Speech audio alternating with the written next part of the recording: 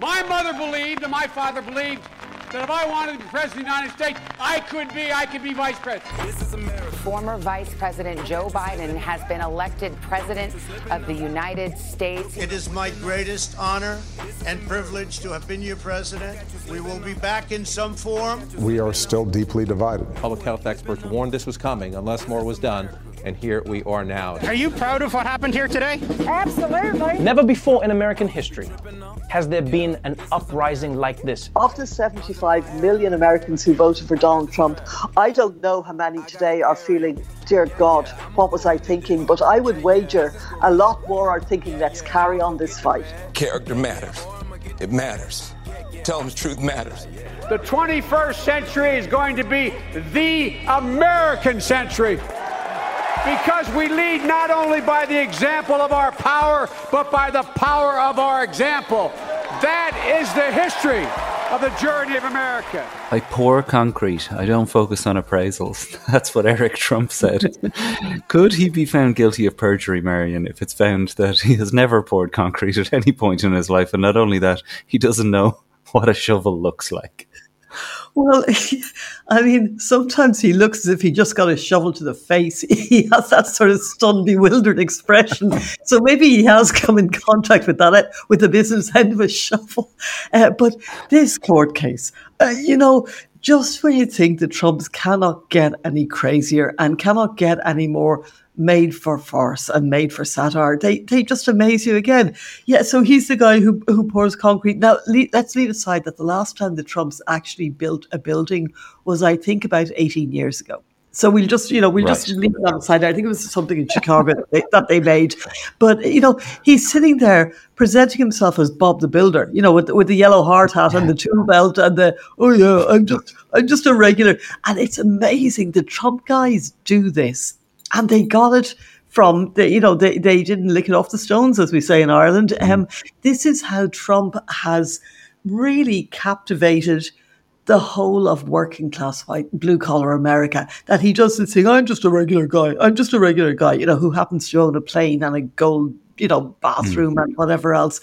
But he convinces them that if they were rich, if they won the lottery, they'd be just like him. It would be the same kind of, they would all hang out together, basically. So this, it's been a really this trial's been going on for a month now. And of course, everyone wants to get to the top billings. It's been pretty slow and turgid for a lot of the time. But today in the courtroom, and by that I mean Thursday, it was just mean. There was, apart from Trump saying that, what would I know about signing documents? I just pour concrete, etc. And Don Jr., there were nasty exchanges with the lawyers. And one in particular, Trump has a lawyer called Christopher Kise. He's a very well-regarded lawyer down in Florida, smart guy. And Trump had to pay him a massive, I have heard from several people, multi-million-dollar retainer just to get him into the courtroom. But he's a guy who knows his way around the courtroom. And to see him today sniggering at the judge and saying, oh, maybe you want to ask your clerk how to answer that. Again, the Trumps have this running weird gag is inappropriate, but this running sneer about the clerk, about Arthur Engelman's clerk, this trial judge, who's a very civil, mild-mannered trial judge, and she sits to his right, and she passed some notes and legal notes and whatever, and that is her job. That's what clerks do in America. We don't have an equivalent in the Irish court system, but they're the researchers. They're the people who will check something in real time for a judge or pull up a statute or whatever it is that he needs. And anyway, Trump a couple of weeks ago, and this is what landed him, the gag order implied she was Chuck Schumer's girlfriend. Chuck Schumer is the Democratic Senate Majority Leader.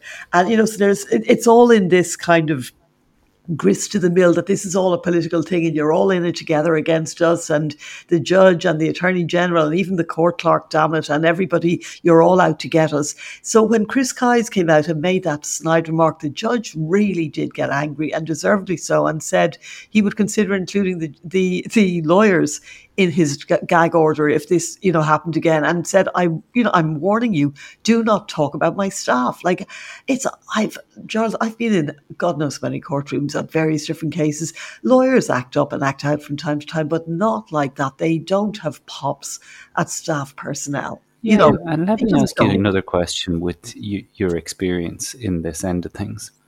This isn't a trial per se, is it not, to figure out exactly how much they owe rather than whether they're guilty or not? So aren't they wise to not piss off this judge? You would think that, wouldn't you? You would think that now this is the guy who's going to decide if we have to pay 5 million or 100 million or 250 million in fines or in disgorgements, as they say. So, he's already told us we're guilty. He's already told us it's all over bar the shouting. The only thing that has to be settled is whether or not we will lose our licenses to run businesses in New York and whether or not we'll pay, as I said, 100 million versus 250 million. You would think on that basis alone they might want to keep him sweet, but I think they see a bigger value here in the Trump electoral bigger picture, in getting the electorate pantomime all riled up, and that then they probably have calculated people will send in funding, that this will be a fundraising tool, that if you're sitting in West Virginia or Idaho or Arizona or Texas, you're going to be looking at this case and you're going to be going, see, there go those damn liberal judges again, going after Donald Trump, and that it might prompt you to send another 20 or 50 or $100 to Donald Trump, and his cause. So I think that they see it as fitting into the bigger jigsaw of all these different pieces of persecution of Donald Trump, and that when the electorate sees it as a whole, it might go, oh my God. But what the electorate is seeing at the moment, I have to say, is what we're all seeing, is these two prats. And I'm sorry. And, there was, of course, the late night comics are having a field day with this, but Jimmy Kimmel did have a line that I did like, and I'm going to rob it and repeat it, but I'm crediting him with it, where he said, yes, the most likable pair of brothers to appear in a courtroom since the Menendez brothers. He also had a great line that he said Eric is as much of a builder as the builder in The Village People. That's right. He knows as much like construction as that's the guy. He owns a hat. But this is really like, apart from the photo ops where you've seen the Trump brothers looking even more gormless in their yellow plastic hats than without them, these guys. But again, I was at a thing, I think I told you from North Dakota, it was a pipe fitters thing where Donald Trump turns up and he goes, yeah, look at me, I'm the son of a New York billionaire and I can talk to you guys. Wow. They're absolutely, their egos and arrogance. And of course, Trump Jr., who has never seen a camera, he is such a chip off the old block, angrier and more. Before we leave Eric, right? We won't. This line that he said a bunch of times, I pour concrete. Yeah. Sure, what would I know about? Exactly. What would I know about finances and these documents? Sure, what would I know about these documents that I personally signed? Yes, exactly. I sometimes, when I'm sure you've had this too, when you hear somebody being interviewed or cross-examined, and you think, well, the obvious follow-up question is, surely when he says, I pour concrete, and everybody in the room knows, you don't even know what concrete is, surely someone's going to say, how do you do that? Tell us how you do that. Because his attitude towards concrete is the exact same as his attitude towards accountants. I pay somebody else to do that. So therefore, I'm never liable for anything, even though I'm the one instructing people to do things. And this is the huge paradox, of course, where you had him, as you say, saying that what would I know? I'm not a numbers guy.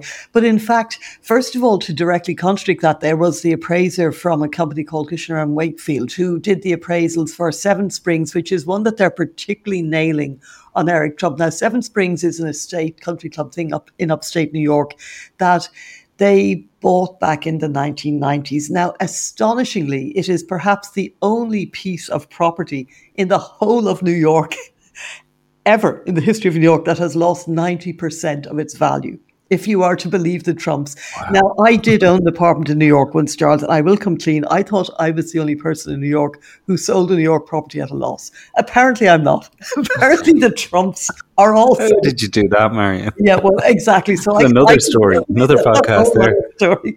But so when I hear Eric Trump saying that, oh yeah, this property is now only worth 10% of what it was originally worth, and we're supposed to believe that, and not that, well, maybe you inflated its worth by 90%, or, like that, maybe that you claimed it was worth 10 times what it's actually worth, which seems a lot closer to the truth.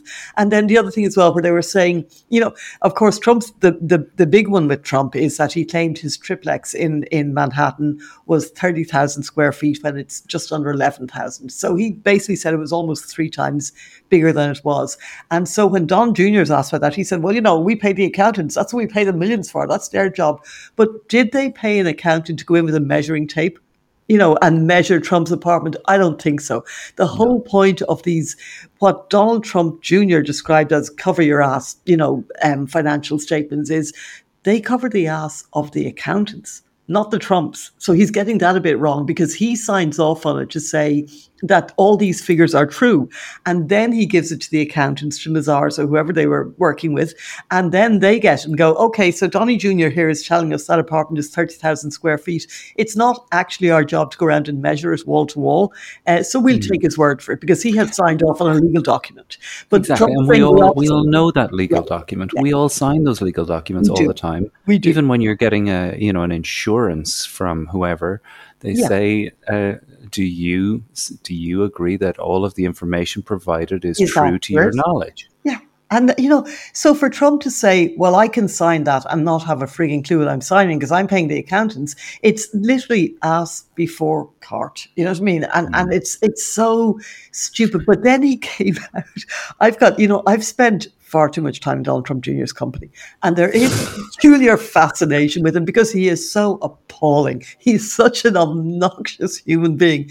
So, and he has this little bantam strut. He's quite a bit smaller than his father or his brother, or both his brothers, in fact. And, and he compensates with this little bantam strut and the sort of jutting chin. And he is like a pint-sized Trump, and he has all the mannerisms and all the shrug of the shoulders and the flicking out of the hands and all this kind of thing that he loves to do. So he's outside the courtroom and he goes, only in America could this happen, that, a business that logic can't prevent. Just bluff and nonsense. And it's kind of fascinating to see. But of course, the big marquee billing is going to be the brothers are only ever the warm-up act for anything in Trump world. The marquee billing is going to be next week when Trump Sr. is scheduled to take the stand on Monday, and Ivanka, unless her appeal succeeds, which I doubt very much it will, is scheduled to take the stand on Wednesday. So they're the ones that I think... They're the ones everyone's looking for. You know what? I'm looking forward to that. I'm looking forward to seeing both of those. Well, it's midterm break here in Ireland, and a lot of people will understand Ivanka's argument for not having to testify, which is the undue hardship, quote, that this testifying would bring on her, because this is in the middle of a school week. I think there's a lot of people that can relate to it, but the undue hardship of it during a midterm, maybe she has a point, because if somebody offered many of the parents listening to this a day off from midterm to go and testify in court, many of them would take it. Yeah. So, really, this is clutching at straws. Look, it's ridiculous because Ivanka Trump has been photographed at half a dozen different events in half a dozen different states in the last week or so. She was at Kim Kardashian's, whatever, was it her 40s or her 50s, one of her parties anyway, in Hollywood in Los Angeles about a week ago. And that clearly wasn't a hardship for her to fly out to, from Florida. Kids were in the car doing their homework. Watching videos in the car. But, so and I think the Trumps have heard of staff. I think they know the concept of staff who take care of the boring details of their day-to-day lives and do the picking up after the Trumps and their children sort of nonsense. So it's absurd for her to even suggest that. But I think that there is what I find the most troubling about this is obviously they're all, what they're saying is entirely lacking in any kind of credibility, and it's nonsense. And it's probably quite easy to establish, as indeed was done, as I said, by the appraisers from Kushner and Wakefield, who said, we went to Eric Trump, we went to him, we gave him our figures, but he wanted loftier figures. But then I'm just going to say there was another line came up And I can't remember who said it, but it wasn't me, unfortunately. And they said that Donald Trump not turning up, because he's been in this courtroom every day, remember, scowling at the judge and coming out and doing his People's Court impersonation, and he hasn't turned up to see his sons testify on his behalf. And so it was mentioned that this is a bit like, the Trump family equivalent of not turning up to see your children in the school play. This is my recital, Dad. This is my big day. I've been working on this all year. Didn't even turn up. Like, all jokes aside, Marion, the simple fact here is they're being accused of being untruthful about their business and its value. And the more inflated their language in relation to this, the more it's more and more obvious it is that this is what they do. Like, in so many ways, this is such a fucking waste of time, because it's so obvious. Like, this is a man who has inflated the worth of his hair. The height of it. Just the length height of it, the amount of it. Indeed. Like, of course you inflated these things. I mean, you also said that Mar-a-Lago was worth $1.5 billion at one point. Come on, enough. Is there any sense like that when you say the headline acts are Trump and Ivanka in the coming week, that people will just lose interest because it's just so bloody obvious, and now people just want a result? No, I think that they will want to hear. I think that, the thing is, again, you have to remember that about 30 to 40% of Americans really do view this as the persecution of Donald Trump. They view it as just a way to try and stop him from becoming president again, to block him from running, to hobble him. And, they really believe that from the bottom of their hearts. And so this message is being hammered home daily by Trump, by his sons, by his lawyers, by everyone. It's just being hammered and hammered and hammered. And Trump is the master of that thing that if you say the same thing over and over and over again, eventually people's resistance to it will break down. And that is what he has done with a lot of success over the years, it has to be said. So I think that it's interesting because Trump, the consequences of the other cases, of the classified documents, of the case in Georgia, the criminal trial in Georgia, of the criminal trial in Washington, where the judge has already set the jury dates this week. These are all coming down the pipe at a rapid clip, but it seems that Trump, this civil case, which really doesn't have any consequences for him. He's not going to go to jail over this. Yes, he's going to be fined. Yes, his credibility is shot, but it was shot anyway. But this goes to the core of who the Trumps are, that they really feel that if this myth is punctured, if, the public sees they're just a bunch of grifters, behind the bling and the gold-plated walls and the brass and the marble, they're just a bunch of grifters. And I think they are so desperate to protect the shreds of the reputation that they have left. And I think this is why they're all in on this case, where any lawyer would say, listen, forget New York. You're already found guilty. Just cop it. Just write the check and shut up. But they have really gone all out on this case. And I think it gives an insight into their psychology, but also the way that they have treated the judge, the contempt that they have shown for the judge and his staff is, to me, as I said, and I've only been in the courtroom very briefly, but I've never, so I'm reporting on this not from having seen this happen today, from having been not in the courtroom today, but, from the transcripts that I have, I've never come across anything like this. And I actually think these judges who are bending over backwards to be civil and courteous need to actually start treating the Trumps a little more like what they are, which is the defendant. I think that too squishy now at this stage, Well, at the Dublin City Marathon on Sunday, 90%, I'd say about 95% of the runners were wearing super shoes to make them faster. Turns out Ron Desantis believes in super shoes too. The man is 5'11". But his super shoes, he turns him into a 6'3" colossus. Nobody really cares what time I ran in the marathon, Marion. But why do people care what height Ron DeSantis is? You know something? This story, I'm sorry, I'm a little obsessed with it as well, because But I have a solution, and I'm going to come up with it at the end of this segment. Ron DeSantis is no more 5'11" than I am, for starters. And I am not 5'11". Okay. So even that's exaggerated. Okay. I have stood right next to him on several occasions, and there's a weird thing with those cowboy boots of his, yes, because he can't walk in them. He sort of limps and shuffles in them. You know, it's like he can't lift his feet off the ground in case his foot comes out of the lift, and God knows what happens. So he has to kind of shuffle across stages in them. But I have stood next to him in Iowa and in a couple of other, where else? An event in Las Vegas and in Los Angeles. And he is, you can tell by somebody's physique, by where their shoulders are, by their neck, by everything. He is probably, I'd say, somewhere between 5'7" and 5'9", if he is that. So these boots are not making him 6'3". Even with the 4-inch lifts, they're making him 5'11". So okay. With all that work, he's still not even cutting it. He's still not up there with the big boys. Now, it's such a weird thing because when you look, I have cowboy boots. So you know how cowboy boots wear. They don't go up like little elf shoes at the toe unless there's nothing there to keep them on the ground. You know, it's just, but the story is comical because there's all the dreadful puns and how he's, losing his footing in the election and blah, blah, blah. But can he run in them? Yeah. And Nikki Haley, who, as we've been saying for the last 6 or 7 weeks, is running a stealth campaign that I think is determined to position her that, on the off chance that something happened, Trump, that golf ball in the head that half the Republican Party is fantasizing about actually happens, or the KFC-induced heart attack, or whatever else, that she is the obvious successor. I was at the Jewish Coalition Conference, the summit last weekend.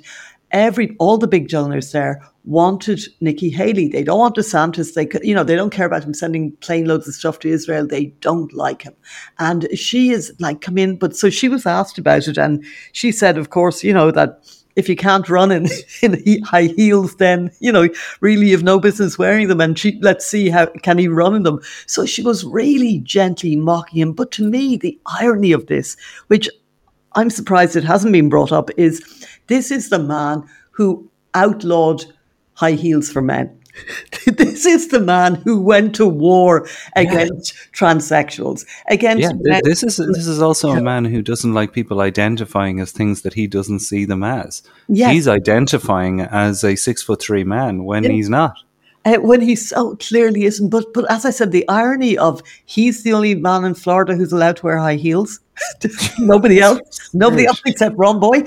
So of course he's been called now in the Polaron and all kinds of things. Like everyone's having great fun with this, but it goes to his insecurity. And if you ever look at his face, his resting face, apart from the fact that he looks like he has the world's worst toothache, he just looks unhappy and irascible and miserable, and you really get a sense this is not a man who's comfortable in his own skin at any level. And he was asked about it on a podcast, and the podcast guy, whose name has now escaped me, it's a conservative podcast, like a friendly one, offered him a pair of Ferragamo shoes and said, look, here you go, here's a pair of handmade normal shoes, with no 4-inch wedges shoved down the backs of them.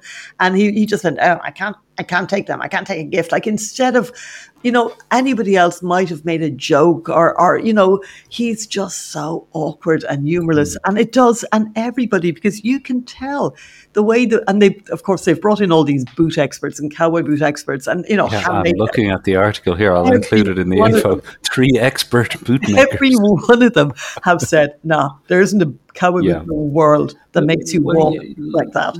Like you said, Nikki Haley's the real story here in terms of this race, inverted commas. She's second in Iowa, second in New Hampshire and South Carolina.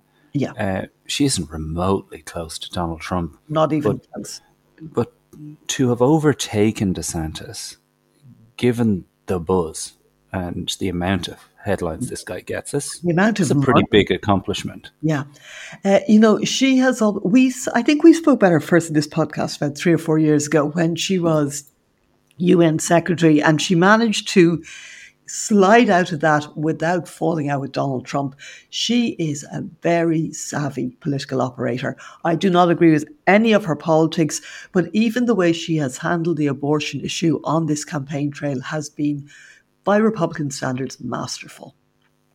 And she's really managed to thread the needle on that. Now, she's a very shallow politician. If you look at her record back in South Carolina, people didn't rate her as governor there, although they will concede she did handle a couple of things well as governor. For example, the getting rid of the Confederate flag in South Carolina, that she was pretty nimble when it came to that, and she is a nimble politician. So I think that I always saw her as having a bigger future in Republican politics, because you can just see it, when you can just see it with a politician. And I remember us joking and saying that it wouldn't be the Republicans who'd have the first female president. It wouldn't be the Democrats, it would be the Republicans, and that would probably be Nikki Haley. And that ain't going to happen in this election cycle. But if Trump, as I said, if something happens to take Trump out of the running, she's the candidate, and she could beat Joe Biden very easily. Wow.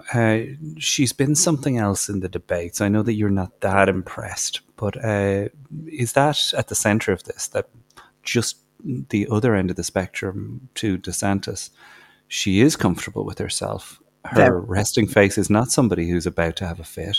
Yeah. And she is brilliantly articulate with what it is she has to say. Yeah, and I think that, and again, when I was talking to some of the donors, we may have mentioned this last week, so I'll be very brief.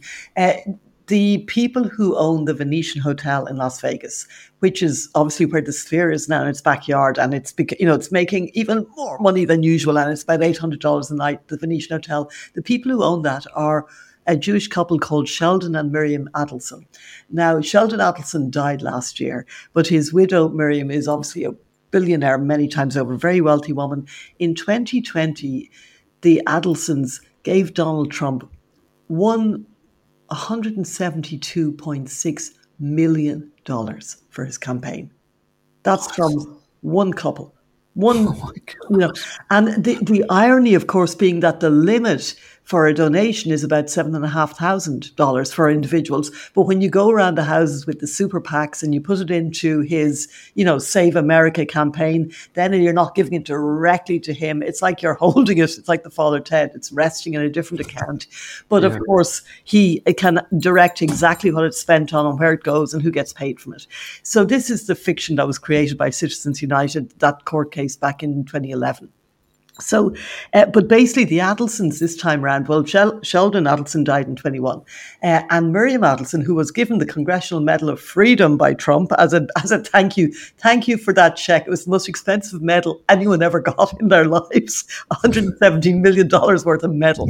But anyway, she now decided that she's sitting this out, that she's not giving Trump any money this time round. And, so that to me is an illustration of how much the people who really were all in for Trump have now just pulled back. And in the last quarter, and this is bizarre, the last quarter figures have just been published. Robert F. Kennedy Jr. got more money than Joe Biden and Donald Trump combined, more funding in the last quarter. Now, that to me is really interesting, but Joe Biden did okay. Donald Trump made just $1.5 million. That is nothing at this stage of the race for this, this marquee figure who has dominated Republican politics. It's nothing. It's literally a drop in the ocean. And I would say that, and again, there are other, like the Republican Jewish Coalition is, as the name suggests, it's the bridge to the Republican Party, and only about 22% of the Jewish vote in America is Republican. It goes to Republican candidates, but that's still about 1 million votes, give or take. Joe Biden got 77% of the vote in 2020. Trump, notwithstanding that he had moved the embassy, the US embassy to Jerusalem at Sheldon Adelson's specific request, that was his ask for the 170 million or thereabouts, and that he did a number of other things that were very much supported by the conservative right-wing Republican Jewish movement in the States. But by and large, the Jewish community in America, and there's only about 6 million of them, they are liberal, they are very pro-democratic, and they're very pro-liberal causes. It's amazing to me, and I think it's a timely reminder, because I lived in New York for 10 years. New York, without the the largesse and the support and the generosity of the Jewish community would be just another city without character or excellence, because the funding that the Jewish community put into the arts, into the theatres, into the museums, and then medical science, education, and also ran almost every social service centre in Manhattan and beyond, that was for the benefit of homeless communities, for the benefit of abused women, for the benefit of drug addicts. That community is the lifeblood of New York, and so that is really a democratic. That is a very liberal community. But notwithstanding, Trump and Desantis and all these people go racing after the sort of 22% of the Jewish vote, because again, the Jewish community does donate very generously wherever it donates, and the Republican Jewish community donates extraordinarily generously to Republican candidates. The Adelsons that I just mentioned, in the last 8 years, they donated $500 million in total to Republican candidates. And as I say, that's just one couple. Like Ron Lauder, who the heir to the Estee Lauder fortune, has also donated hundreds of millions of dollars. Like, they are big donors. So DeSantis, before he went to Vegas last weekend in his high heels, in a bid to get them on side, he used Florida state money to fly planes to Israel with, equipment, medical equipment, flak jackets, helmets, that kind of thing. And the planes also took on board in what, I'm not sure how that works legally, but anyway, a lot of arms and munitions that were supplied by private dealers. So they were flown straight in, and DeSantis was like, look, everybody else is talking, but here I am in my high heels doing, and this is his thing, that he's the can-do action man. So he'd been, and then he also has banned all pro-Palestinian student groups from Florida's university campuses, which he cannot do. It's a flagrant violation of the First Amendment. But it's all about pandering. And I think, and so we've gone around the houses here about Nikki Haley, etc. But she hasn't done any of that. She has been very clear, and she's actually been pretty moderate on the whole thing compared to a lot of the Republicans. And it seems that, again, when you listen to her and you realize she is being political, she is being nimble, she is being slippery, and I would say probably cynical as well.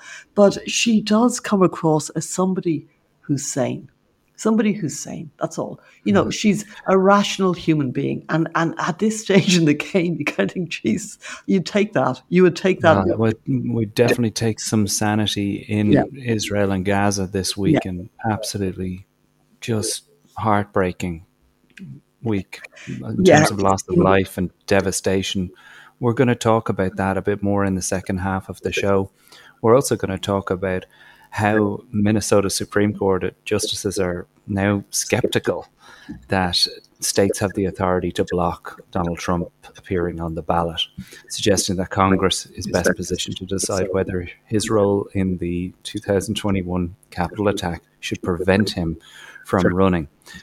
Biden has also suggested that maybe Netanyahu's political days are numbered. That's another thing I'll want to talk to Marion about. And God, we've got to talk about George Santos as he lives to blag another day.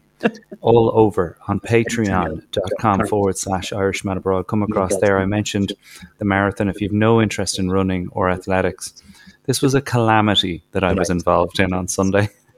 If you want to hear the documentary evidence of me tanking at kilometre 28 and somehow dragging my carcass across the line, it's a lot of fun. It's heartbreaking, but I got there in the end, and it's all available on patreon.com/Irishman Abroad. And fair play to you, Jarlath. You did it again. I got there. Not in high heels, though, I have to say. Not in high heels, but the super shoes didn't help.